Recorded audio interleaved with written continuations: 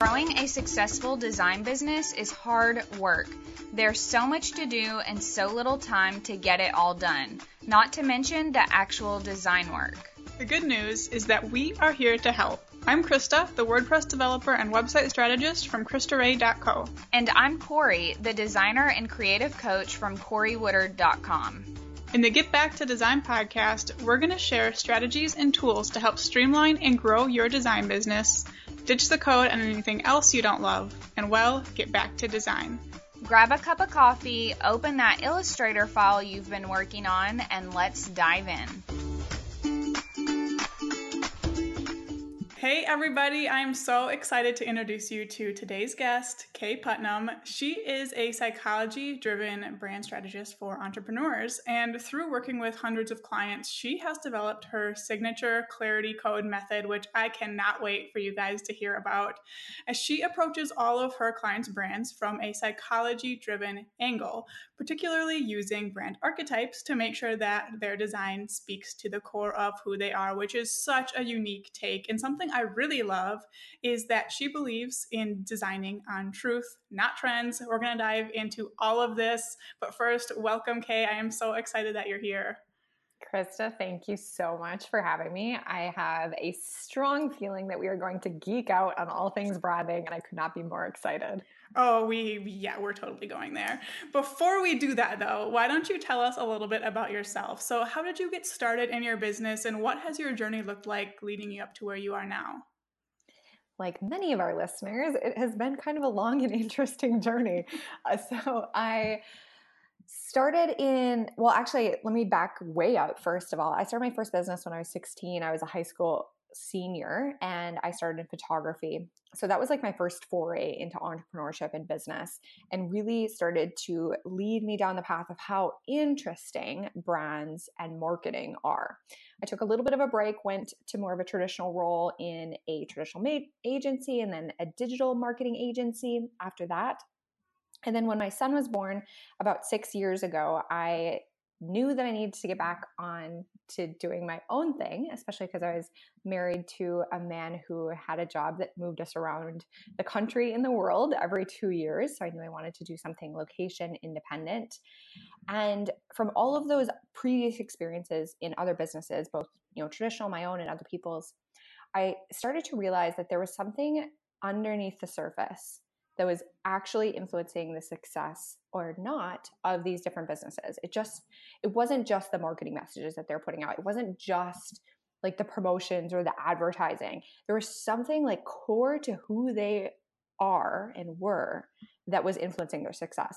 And I realized through this process that it was their brand. And I'm a huge nerd and have dove straight into psychology and decision-making and how all of that is brought to life in design and messaging through the brand. So I hope that wasn't too long-winded or meandering, but that has been my journey so far.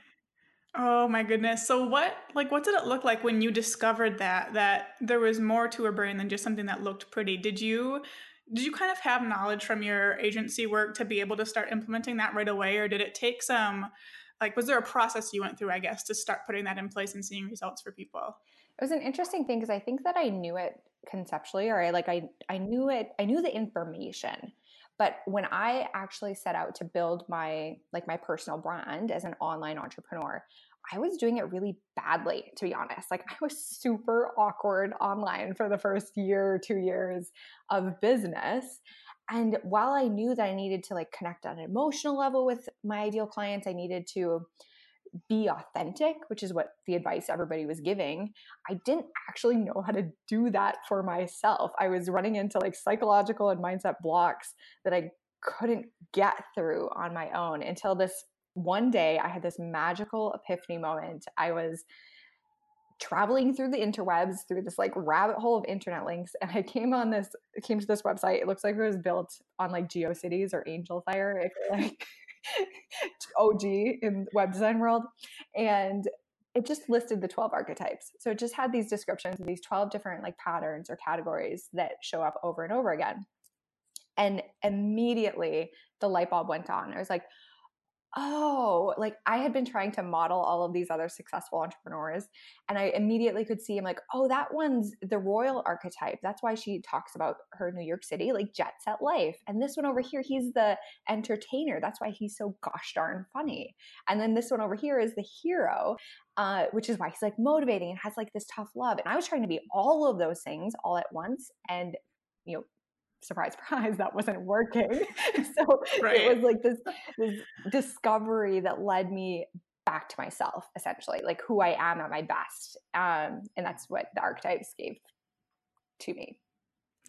Yeah, I cannot wait to dive into those archetypes more. Before we do, I want to bring up something that we mentioned in your intro, and that was that you believe in designing on truth and not trends. Can you tell us a little bit about what that means to you to design on trends? Let's talk about that side first and what the downsides of doing that are. Yes. So I always tell my clients we want to build their brand on truth and not trends. What I mean by that is that when people set out looking for inspiration, especially in the terms of design, like in the realm of design, they start to see what other people are doing, what the biggest players in the market are doing. And if you're not careful, you can end up taking inspiration from somebody who has a completely different message and identity than what you have. And you may like it, like personally, you might say, oh, that's an incredible design. I really like how that makes me feel. I enjoy this brand. But it could be completely wrong and misguided for your own story, for your own brand. So I always advise people to be very careful of where they're taking inspiration from. And then also to lean on the side of being timeless, because your brand isn't something that you want to change every 6 months. And you also don't want to choose a brand that looks outdated in 6 months or a year. So I want people to really dive into like who they are at their essence, at their core, before they're making the decision of how to express that in the world. I feel like that's such an easy trap to fall into, and I had never thought of it that way. Like, that's a total light bulb moment for me, and I'm sure a lot of people listening are thinking the same thing, and it applies to your brand. It just applies to your clients' websites. Like, it applies to so many different things, and that already is such a huge takeaway. Let's talk about the other side of it now. So talk us through what it means to design based on truth and how it kind of ties into the psychology-driven angle that you take.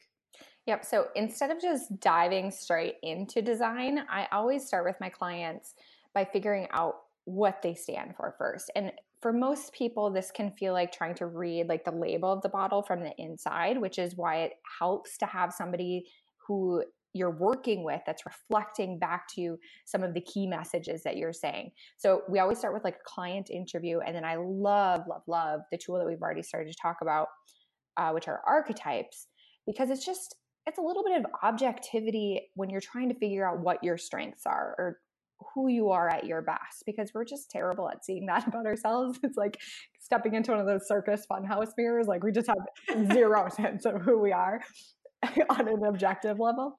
So we always start there. So like, okay, what are we trying to change about the world? What's our mission? What do we want to see happen? Like, who are we when we're being our best?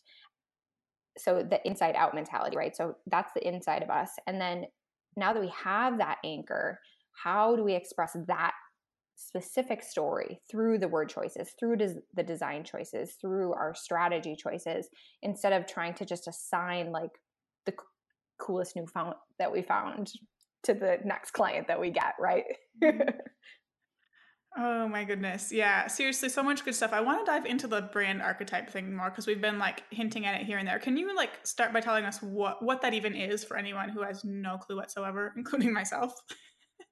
So archetypes are these categories or patterns that show up throughout human history. So the cool thing is, as much as like technology has been changing and business has been changing, like in the way that we express ourselves, human psychology hasn't actually changed that much. Like we all have very universal human values, and each of the 12 archetypes connects to one of those universal human values.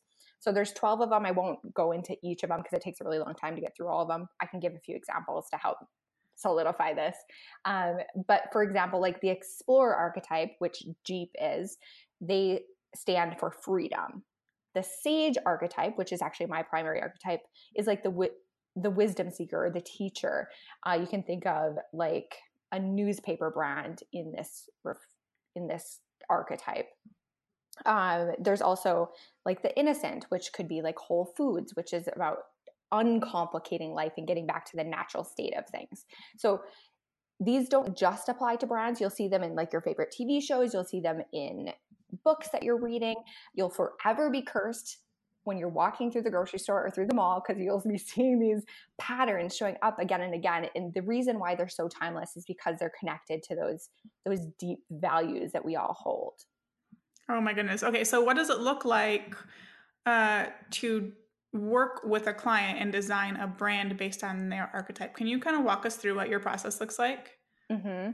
So like I said, it starts with this interview of the client, and I'm listening for clues in their language that tell me what the archetype is. And then I always have clients just take the quiz so that they can figure out. And the quiz asks them questions like, what is the change that you want to see in the world? Or like, what quote rings most true to you? Or what place feels most like your brand? I'm trying to get down into like the subconscious level of who somebody is, not just who they think that they should be. So we start there. And granted, this does sound pretty like meta, right? Like we're just talking about people connecting their brand to love or wisdom or motivation. So how do we actually express that? So to do that, we're looking for associations that have been cemented in our minds through other brands, through just patterns that we're seeing in our daily lives. So a lot of designers are familiar with color psychology. So if we're looking at a brand that signifies like truth and virtue and naturalness, I mean, you're probably gonna be looking at like some whites or like some like bright, like lots of white space. You start to make those associations as a designer because you know the language of design that's going to communicate those things that each of the archetypes stands for.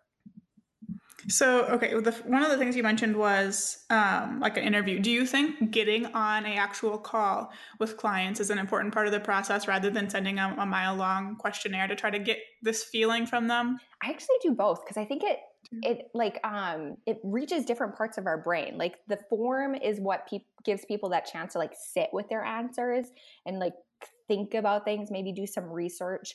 Whenever I'm asking clients for an example of something that they like, I make sure that I always do that on a form. So like if I'm asking them for, say, like complimentary brands that they're inspired by, I'll do that on a form because it gives them a chance to like think about it and to just ruminate on it.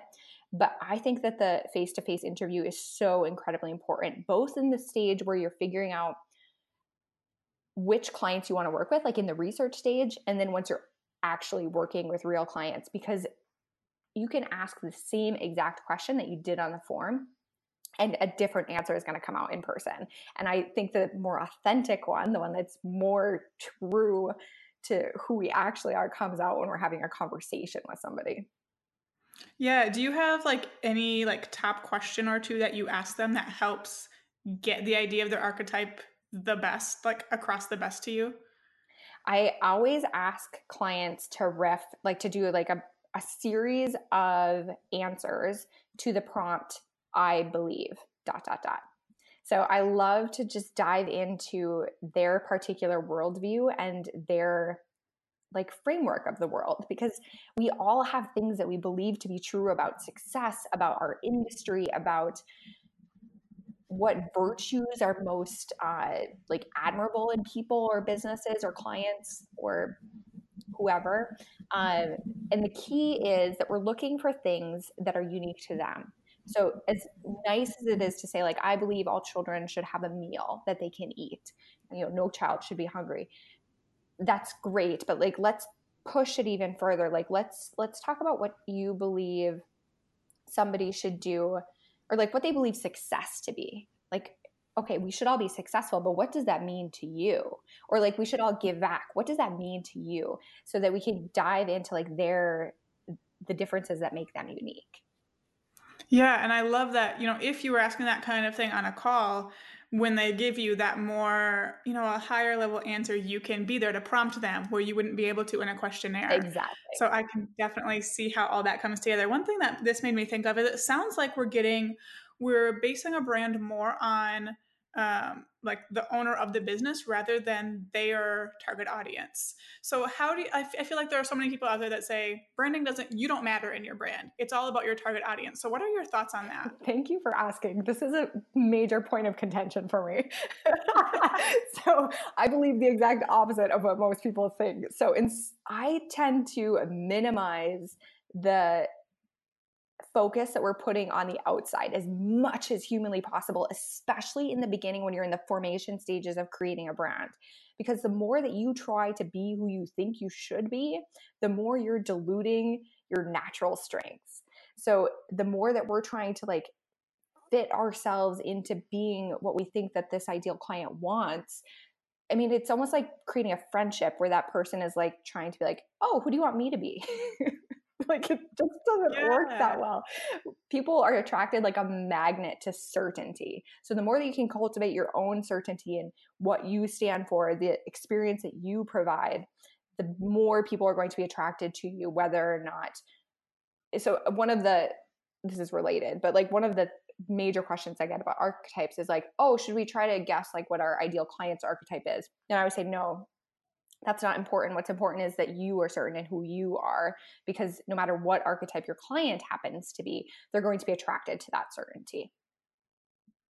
Do you find that your clients tend to attract more audience members of their same archetype?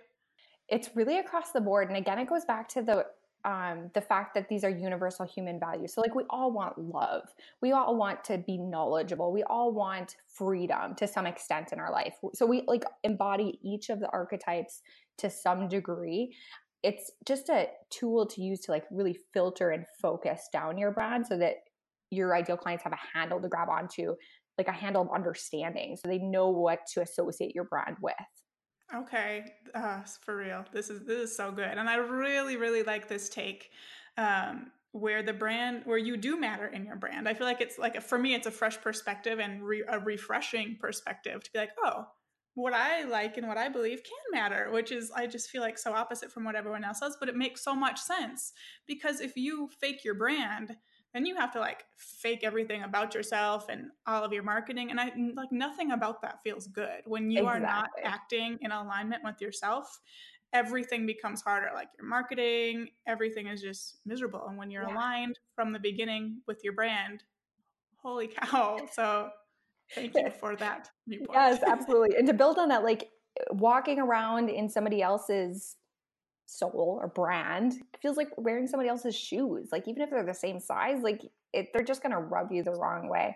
And all of this is built on the assumption that because the internet is infinite and because there's so many people who have so many different problems to be solved and so many different preferences, like there's enough people out there for all of us, especially for designers, because we only have so many hours in the day to actually design.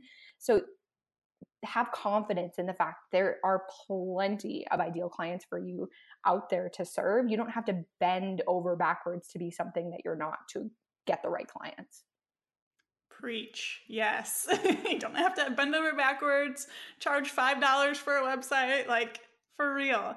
Okay, so we're focusing on these brand archetypes. You have the questionnaire and the call to figure that out about them. Can you kind of walk through how you then apply that throughout your branding process? Yeah. So I still ask my clients to do like a Pinterest mood board. I think that there is value in just learning a client's personal preferences, but I do not do it until we've had the conversation about archetypes and what the big idea of their brand is. So we do that in that first conversation, that first interview, where we kind of come to a conclusion like, okay, this is what we stand for. Like now go to Pinterest and start to pin things that feel that way to you. Start to pin things that feel royal or luxurious or high end, if that's your archetype.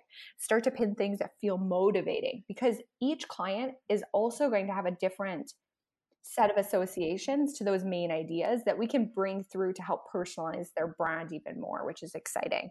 So I think that's a crucial part of the design process, at least for me, because at the end of the day, it's still really personal. Like even if have decided on a direction, there's still an infinite amount of ways that we could communicate that direction. So I get the client to help me with that process. From there, we go into designing an actual concept for them. So all the way through to like the logos, the alternate logos, the colors, and then we make revisions from there. I really, really like that you focus on the archetype and give them direction before setting them free on the Pinterest board, because you're setting them up to do that the right way rather than just setting them free with no direction and them having no idea what they're doing. Exactly. Like, yep. I can see how that can carry through to a much smoother branding process because they were educated when they were making this Pinterest board. So they're not pinning things that then they see let's say a logo concept you designed based on that, and they're like, oh no, that's way off, because they didn't know what they were doing in the Pinterest board. Yeah. And it's turning on that like reticular activating system in our brain, the one that like when you're shopping for a car, you start to see it everywhere on the road, like that same car or like a breed of dog or something. So like once you like put that kernel of truth and you like embed that idea into their brain and then they go to Pinterest, then they're like a honing beacon to like the things that communicate that.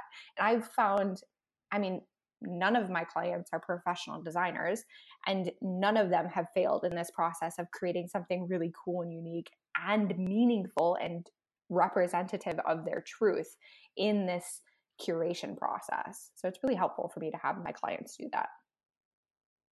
For real, I want to go do it for myself. Like, it just is such a cool activity to do even outside of doing it for a branding process.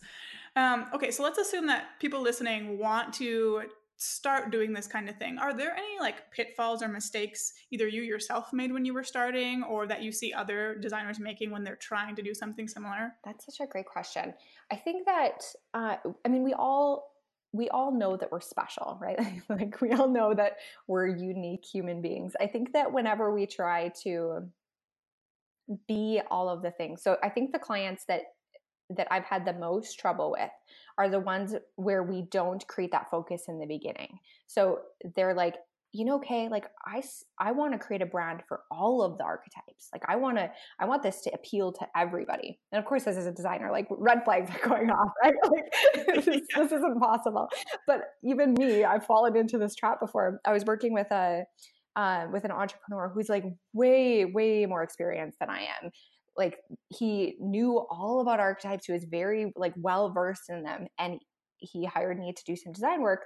And he was telling me, he's like, this is my project that I'm going to leave as my legacy. Like it needs to be representative of a really like mass audience. So I'm like, okay, we'll do that. And maybe not a surprise, but like that project fell apart because it didn't have that focus in the beginning. So whenever a client is giving you pushback where they don't want to focus, like they don't want to, like if you're using archetypes as the tool, I always limit my clients to 2 archetypes. And anytime they try to like push beyond those realms, they're like, nope, we have to focus. We have to focus our energy in a specific direction or we're not going to get anywhere. So I think that's probably the biggest mistake or like pushback that you'll get if you're implementing a process like this. You really have to stick to your guns and make sure that your clients are following your process that is successful. How do you help them understand the importance of that? Like, I'm guessing you get a lot of clients that come to you who have never heard of the idea of archetypes before. Do you have like an onboarding packet or something that you're teaching them? You're like helping them understand this, or how do you help them get the big picture idea behind this? I think about my marketing, like for my brand, as my indoctrination process. So I'm teaching and sharing as much as I can about archetypes and about positioning your brand and about brand personality as I can, like on YouTube. And I'm a terrible Instagrammer, but I try to do a little bit on there.